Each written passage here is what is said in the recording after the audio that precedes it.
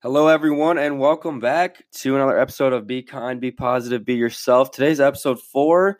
We're really going in a great direction here with this podcast. The support has been amazing. It's continued to be amazing, so thank you very much. Today's topic is how to support and love toxic family members.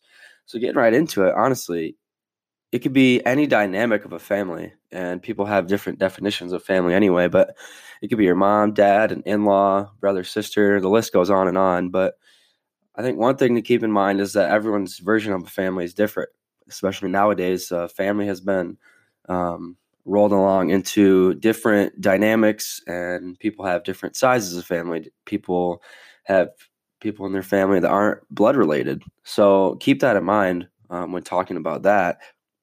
But yeah, it definitely depends on the dynamic there. But depending on the dynamic, there could be more pressure.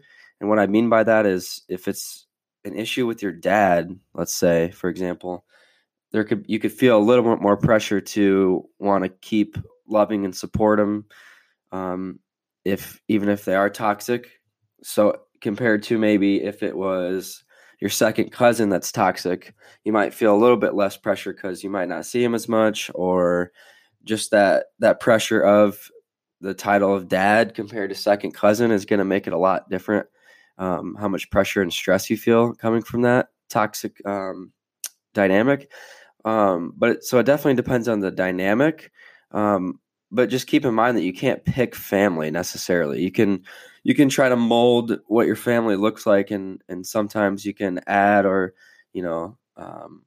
pick different people that you call family. But I guess when I say you can't pick family, I mean when you're born, you're kind of born into it. You're not necessarily really going to be able to pick. So right from the gate, you can't pick how your life starts out with your family, but you can pick who you want to call family and where you put that love. So when it goes to, supporting and loving this toxic family member or members that maybe you're feeling stress from, or you're feeling this pressure from, because I think a lot of the pressure and stress that's going to come from wanting to support and love a toxic family member comes from that title. So I don't feel the pressure to hold a toxic relationship just because of the title family.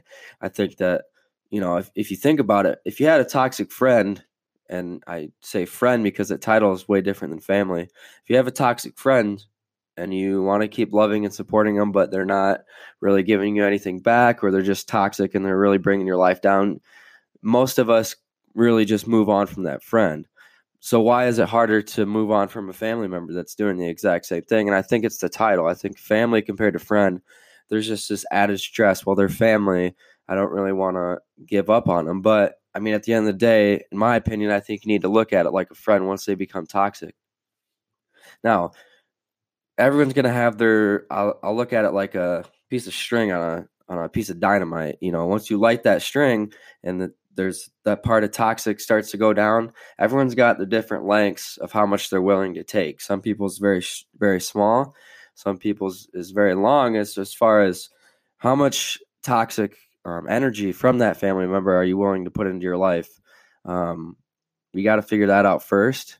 And if you want to keep loving him, supporting him, until the end of time, that's definitely your choice. But what I would say is give all the love and support you have if you're going to go that route, and just don't expect anything in return. Because once you stop expecting any love and support back, then I think that it's going to be a win if they give you anything back, because then any positive you get back is a win.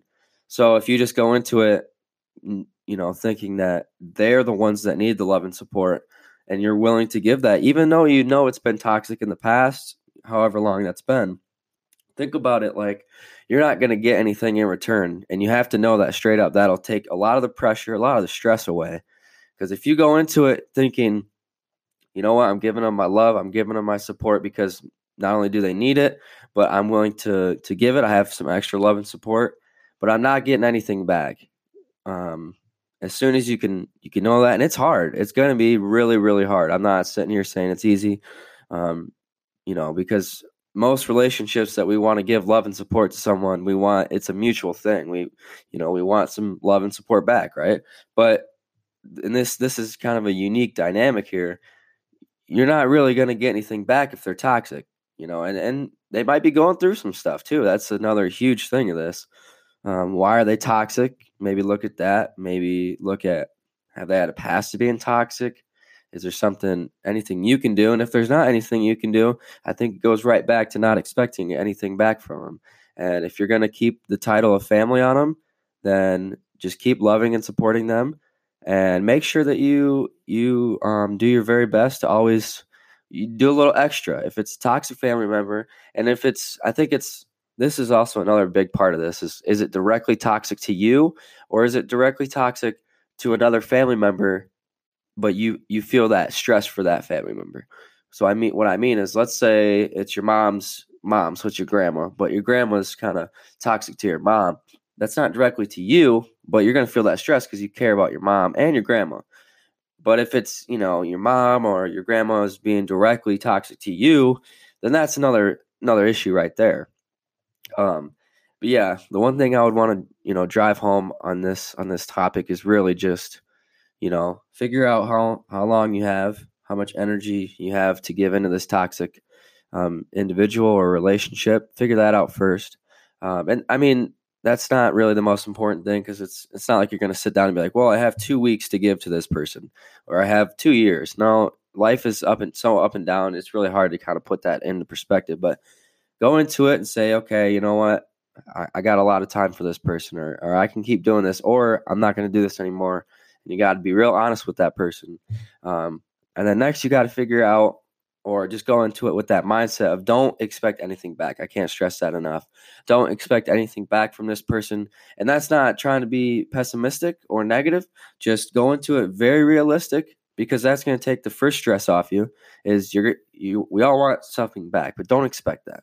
So expect nothing back, and then give all the love and support. Give a little extra to this person because they are toxic, and maybe they're going through some things, and it can't hurt to give them a little extra love and support. So just don't expect it back, and really don't feel that pressure that they're quote unquote family or they have the family title, because think of it like a friend. If there's a toxic friend in your life, most, odds are you're probably going to cut that person out of your life. Now, family is a little different just because of the title and family dynamics.